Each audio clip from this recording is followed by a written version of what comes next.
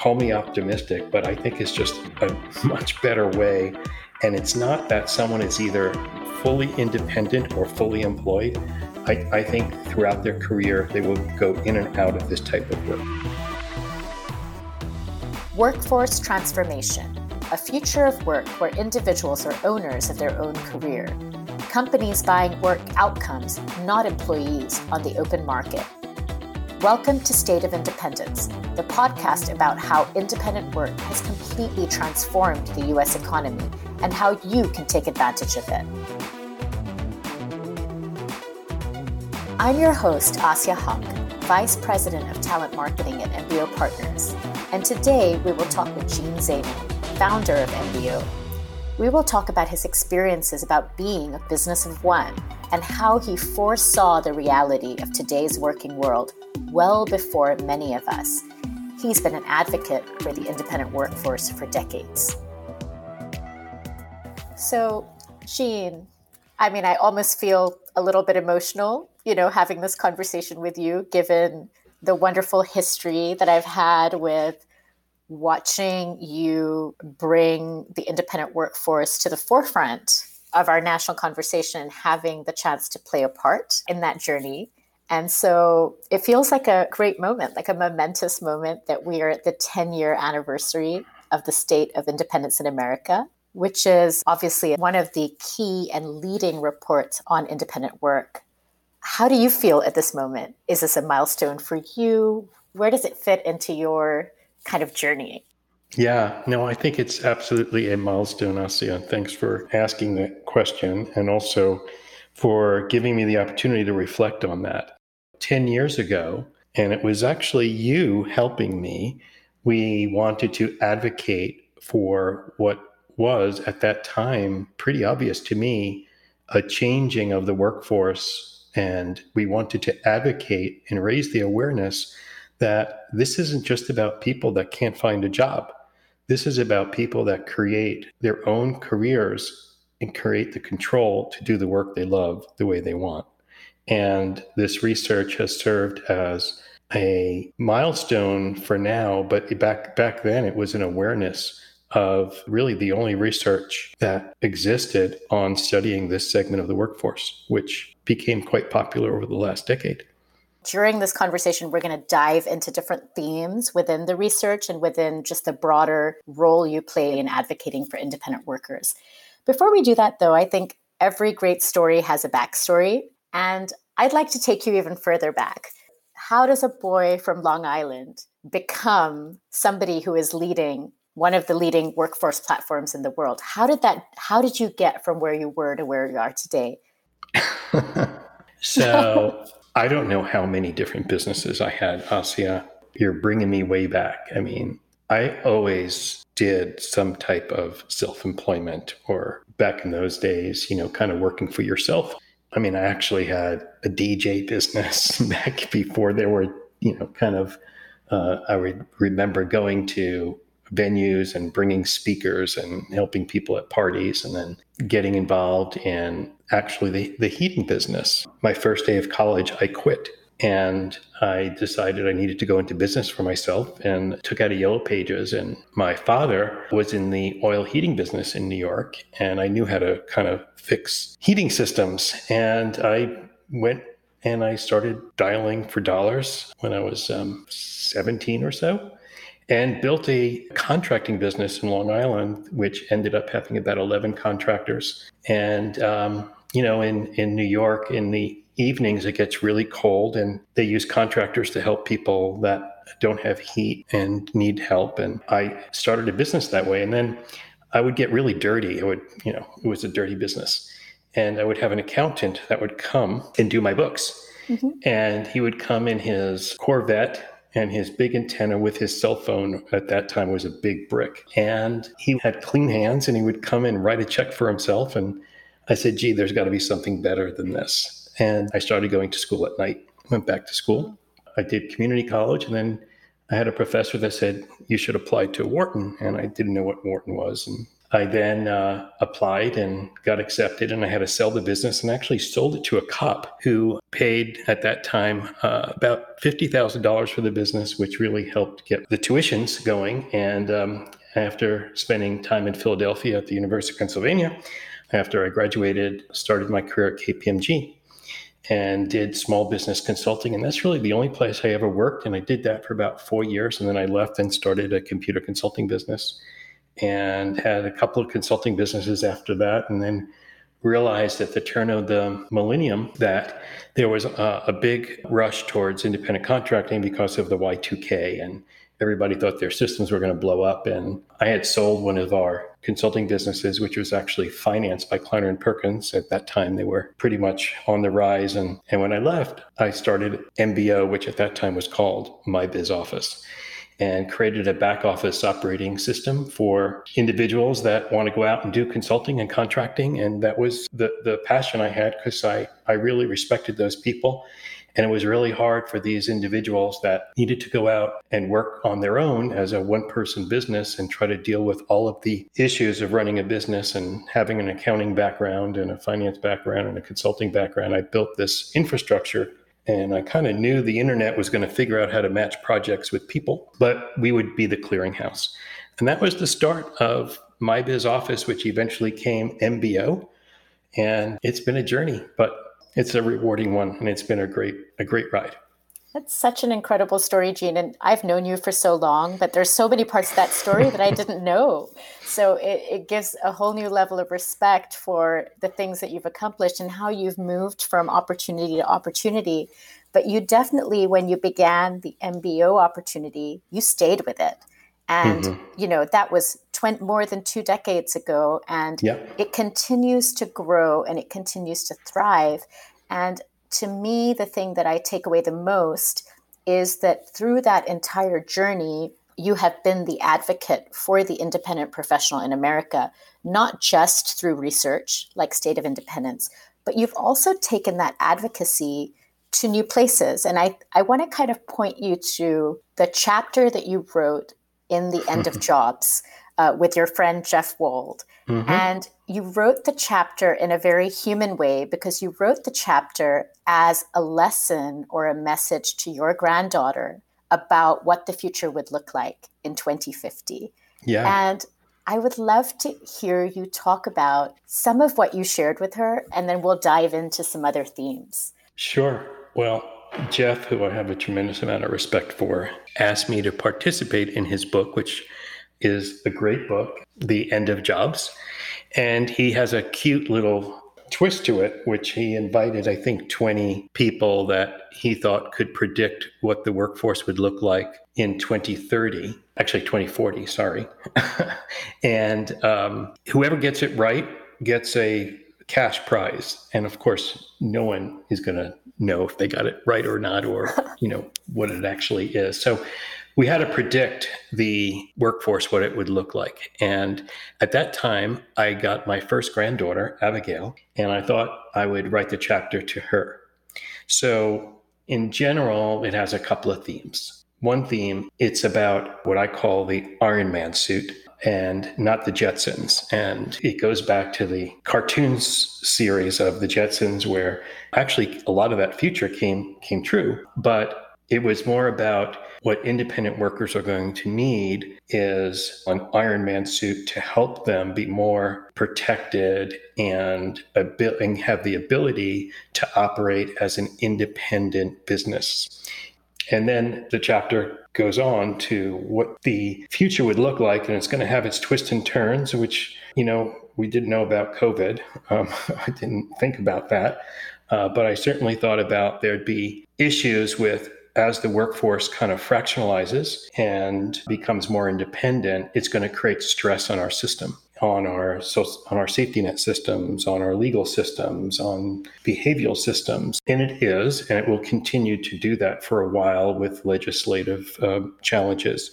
But I believe that will all get worked out. And I think it's starting to. There's the regulatory new rules with the AB5 rules in California, which are being debated. I think there's lots of exceptions coming out of that. And I think I think over time, it'll get sorted out that kind of one size does not fit all in terms of labor laws. Some people want the freedom to go do the work they want. Other people do need protection so that they don't get abused. But the end of the chapter, or the end of this little story, is that I believe my prediction for the workforce in 20 years is what I call the maker economy, where through the advent of technology, artificial intelligence, infrastructure that is ubiquitous. You might see this even today with, people that are building their own little businesses, whether it's food and they rent out a shared kitchen, or certainly email and collaboration tools are becoming very inexpensive and easy to use and access. So people will be making things and they will be selling that as an individual. And I think they will be able to earn income by having their own intellectual property that becomes valuable to them. And it doesn't have to be, a physical product. It could be a poem. It could be a music. It could be a book. It could be a piece of software. It could be a podcast. And there's going to be different ways of making money without having to actually have to be paid by the hour. And in addition, of course, people will still do projects and things of that nature. But I think people will be making things, whether they're making things with their own time, whether they're making things that are content or whatever, but there'll be other ways for people to leverage their expertise and the tools that are going to be available to get compensated and have diverse income streams. That's so fascinating, Gene. Yeah, let me know if that's the truth, if that happens, because, Jeff owes me some money. I love it. I will be there doing the accounting, and we'll have him on the podcast as well, and he can share his perspective on who he thinks is at the head of the race right now. Okay.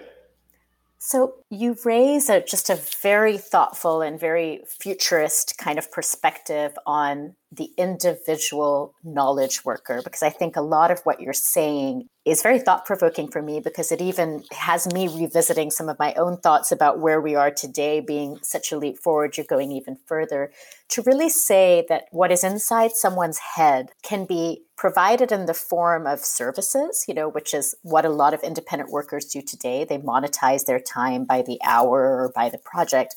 But also, we want to be helping people to do that in other ways and productizing their knowledge. And that is something I've been thinking about, working with high talent independents and helping them to think about their careers. And, we have these conversations inside the MBO Advantage program all the time about how to help somebody who has gained knowledge think about different ways of actually sharing that knowledge with the world, either as a service or as a product. And do you believe that there is enough being done to invest in a future for the knowledge worker where it is sustainable for them? And has society done enough to invest in this pivot? You've been somebody who has been a champion with the Bureau of Labor Statistics around the evolution of knowledge work and the role of independent work. You've gone on Capitol Hill to speak with legislators. You've testified in committees. You've been at international events as a voice of what needs to change for this workforce. Do you believe that there are gaps today that we need to urgently fix to get us to a world where that picture that you painted is a rosy picture? It's where everybody wants to be. Absolutely. I think one is a huge amount of education and understanding that this is a significant part of what people want to do. As you know, Asia, through the research, 80% of the people doing this work want to do it. They want to continue doing it. And they won't go back to the traditional way of full-time work. They actually feel healthier. The statistics tell us they're actually able to make more money. So the things that are friction in the system today that need to be dealt with and removed, I think the biggest thing is we cannot have one way of thinking about work. It's not just an employee or a big business. And there are people that are one-person businesses that will, throughout their career, sometimes go off and do their own independent work. It's actually a great way to learn new skills. So I think education will be a lifetime event by going off and doing your own gig work to learn new skills. And then you could go back into a more traditional job if you want to. I think at different points in your career, you may be more steady full time as an independent. Other times you may just do it as kind of side gigging. So there's a spectrum of work arrangements that need to be dealt with that our current regulatory system doesn't recognize and doesn't deal with very well. But I see progress. I'm pretty confident that there will be ways of dealing with this where people who want to opt into working independently will be allowed to do that without having their clients be concerned that they're going to be reclassified as their employee. And as you know, we've got a white paper out there for several years now called the Certified Self-Employed. And I think it's a matter of getting people educated to understand what does it mean to take on your own responsibility as an independent consultant, independent contractor, self-employed person, and recognize that there are responsibilities to that. You have to deal with your own safety net issues. You can't go to your client and expect entitlements. But by doing that, there will be a tremendous amount of friction removed from the system, because today, certainly large companies that are using independent contractors at scale, hundreds or even thousands of them, it's quite complicated, and there's very cloudy rules in terms of what is an employee versus an independent contractor. And because it's not clear, there's a lot of risk associated to it. And, there are some bad actors that take advantage of people paying them as an independent contractor to avoid benefits and safety net issues. But on the other hand, there's people that really recognize and say, I want to be my own. I love the flexibility. I love the control. I love to do the work I want with who I want to do it. And there needs to be a much more objective way, or a certification, which I think would work, that if I elect to do this and I understand it, that my client does not have to be worried about me being reclassified as their employee and all the different risks that go along with that, like payroll taxes and benefits and so forth. So that's one thing, is all the regulatory issues. The other thing is, which I see happening as well, Asya, companies are realizing that the world changes quickly. It's very difficult to have a fixed workforce that could be as nimble as companies need to be in a global competitive world. And with technology and environments and markets changing so quickly, there needs to be a portion of your workforce that's very agile. And having a more liquid community of independent experts and workers that you could engage as you need them, kind of just in time, it's a benefit to the competitiveness of organizations, and certainly organizations and companies that value innovation, because that is, obviously one of the areas of change.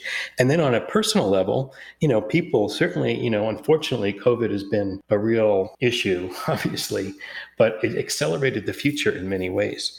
And people now realize that, well, I could work from home, I could work remote, I could work from anywhere. I mean, as you know, one of the other points of our research, Asya, is the digital nomad has grown dramatically, where people are finding they could go and work at places that they could then explore in the evening. They could do work during the day and go learn about a new area, experience life differently. So people are realizing that they could have a portfolio of clients that is a diversified income stream, where they're not vulnerable to a reorganization or an acquisition or a manager that they don't like, or sitting in meetings that they feel aren't appropriate for their direction of their career.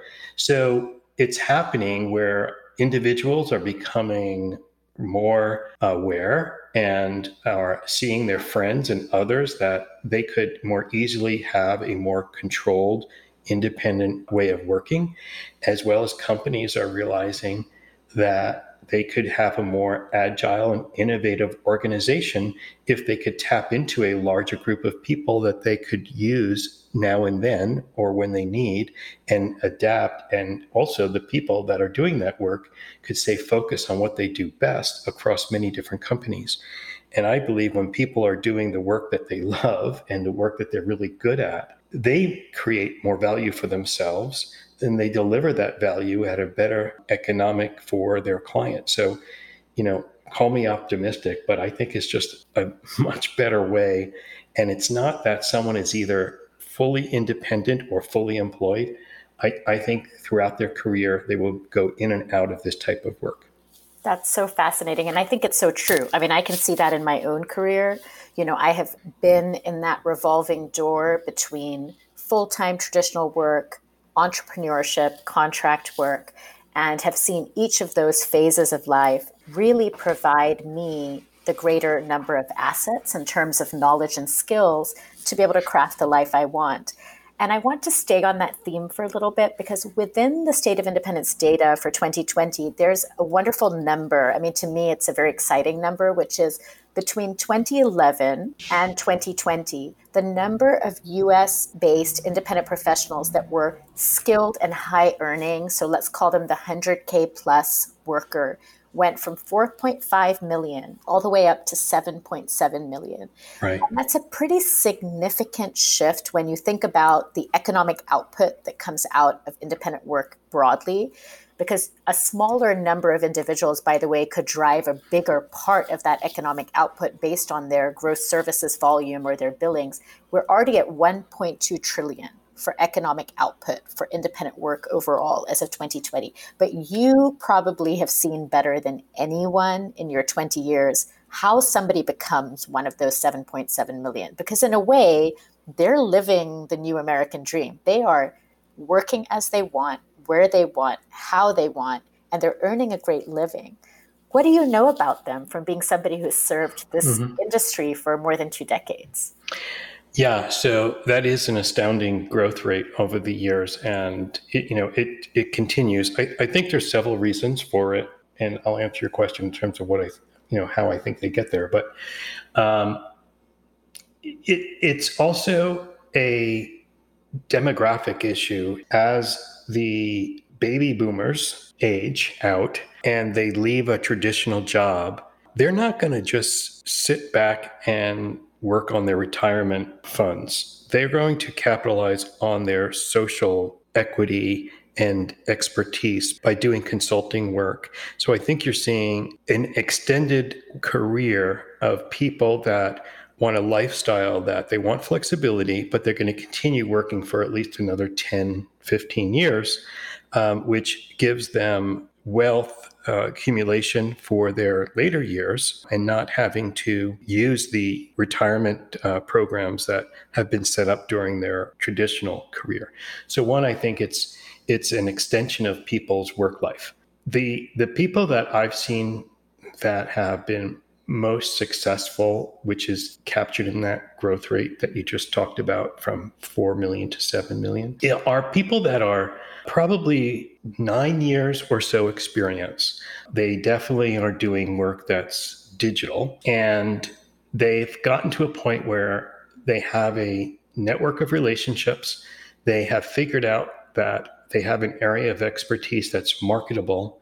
And quite honestly, they take advantage of that and they are able to build their own business. Many of them team together and work with others in their network. They could deliver projects. They have a network of people that trust them. So they typically have, Asia, about 6 or 7 clients that they'll work around. And these are clients that they've decided that they like to work with. Sometimes they lose one and they pick up another one, but they'll always have a handful or two of relationships that are known to them, and their clients obviously trust and know them.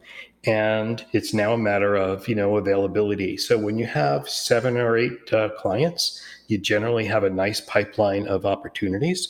You're doing it with people that you like to do it with because you are able to pick who they are. If one of them doesn't work out, you're not losing your job. You're just losing 1/7 of your income, which you could then go look at replacing.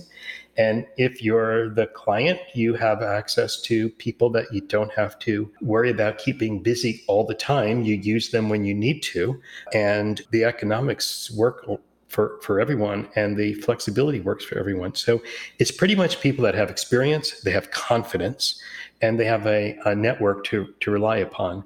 And they generally are, like I said, 9 years or so into the workforce already. We see some of the new ones coming out sooner too, maybe 3 or 4 years. Some of them right out of school wanting to go into business. But I do think it's important for someone to have a traditional job early on in their career, to learn really some basic culture on and work ethics. So satisfaction, to me, one of the other most interesting sort of trending statistics of state of independence. In 2011, it was about 58%, still pretty high given how little infrastructure existed for independent work 10 years ago. Today, it's 76%, and that's despite COVID. So I almost suspect it would have gone even higher if it hadn't been for the hit of what has happened in the last few months. So talking about satisfaction and security and speaking to sort of talent themselves, to this independent professional, what do you believe are the reasons that people are more satisfied and more secure in this type of work, despite what we know to be big challenges that we still need to solve? Yes. It's primarily control and flexibility. The economic side has an impact, but it's mostly about having the control to do the work that they want to do, which I think, as you know, is the purpose of our business, right? But it's really true. And it's evident in the data that we have is the number one factor is control, flexibility. And then, there's several others that are further down in the chain, and they come into, the learning a new way of building your career, having a diversified income stream, and obviously, having that flexibility to go out in the middle of the day and, go for a jog or set yourself up in a different location. And again, COVID has accelerated the awareness of that being a benefit, and absolutely is a structural change that we'll see continue. So it's about control, it's about flexibility, it's about diversified income streams. In addition to that, there's a health aspect to it. Less stress. What makes people stressful is not necessarily working hard, because these people work hard. It's about working on something you don't like. It's about doing something you don't like. That creates stress. One of the biggest negatives about independent work is it's hard for them to stop.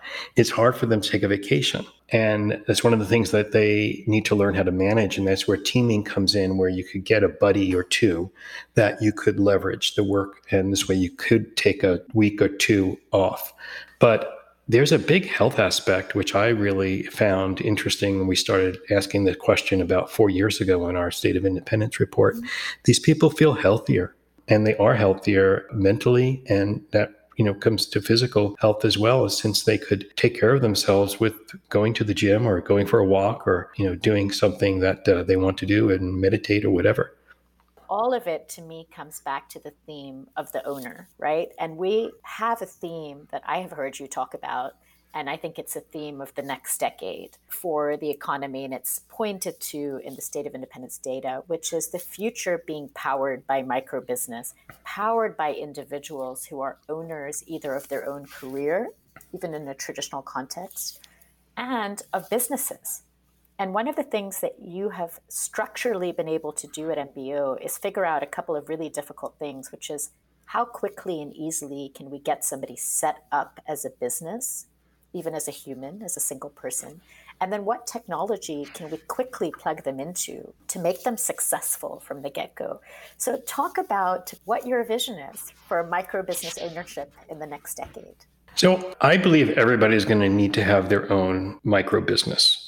At different points in their lifetime, they will use it, and they need what we've done at MBO is we built what I call a business operating system platform, which puts them into business literally overnight, sets them up with the proper legal structures and insurances, and more importantly, just the education and the awareness of what that means and what responsibilities they have when they're working through their business entity, which I think is important rather than working as a individual 1099 sole proprietor. So the technology is changing literally, every day. Look at Zoom right now, where, that's now part of the repertoire, right? It used to be Gmail and collaborative systems and your cell phone, your mobile phone, your smartphone, but now, Zoom and Gmail and Google Docs or with DocuSign for contracting. It's quite easy and not very expensive to have an infrastructure set up that's very scalable, very easy for an individual to be able to execute a business-to-business relationship that is safe and protects them and profitable. And you don't have to do it all the time. But I do think, having it set up and having it ready, whether it's, kind of side gigging or whether it's really spending 2 or 3 years learning how to work on a new area of your profession. And then you could go back into the workforce and come back, or actually start building a business that could turn into a multi-person business. You could, we've seen people build $13, $15 million businesses, the team of, 5 or 10 people. So lots of opportunity. It's really I think a very bright future for people that are going to be creating more things and having more control over how they do it, which would make them healthier and feel better and deliver great economic value for our economy. And this is not just the United States. This is a worldwide phenomenon. I think that's wonderful. And I see it, I have lived in many different countries. And even as I go back and see family and friends as I'm visiting overseas, I see that same drive and spirit to be an entrepreneur and to be in control of your career and your life destiny it's the human condition. And the more that we can get people closer to that and do it in a way, as you said, that maintains safety, security, stability, or allows people the flexibility as they move through different stages of their career, the better off we are. And to me, I do think that I can almost see in what you're saying about the future, there is a theme about the rise of the side hustle that's a big part of the State of Independence report. And I think it's gone from about 9% to sort of 15%, where people actively are in this career already as a side hustle. But there's an even bigger number who say they want to be an independent. The desire is staggering for people to want to be this way. And I think what you're saying is maybe a part of a young person today, maybe a Gen Z worker or even whoever comes after, that having an entity is going to be as important or maybe more important than having a car or a house. Because you know what? You could get all of that within the sharing economy. But the entity is probably what you need to own on your own, because that's what you're going to carry with you. So that's a wonderful way to end. I think that's a great closing thought. So I'm going to stop here and say thank you for such a fun conversation, and also for the opportunity to be a part of the journey in so many different ways over the years, and to see what has been accomplished in terms of advocacy for the independent workforce. And pleased to say that I think it's only just starting. So I'm so glad we got to chat. Well, thank you, Asia. And you've been, a tremendous factor in this whole thing. And, you're the creator of the State of Independence. So make sure people hear that. And I think this podcast and this whole way of educating people, I think is really valuable. So it's a pleasure. Thank you. And this was fun. That was Gene Zaino, founder and executive chairman of MBO Partners, a champion of both independent workers and the businesses that partner with them. For more insights on the future of work and how to make the most of the independent economy today, visit mbopartners.com or find another episode of State of Independence wherever you find your podcasts. Thank you so much for listening.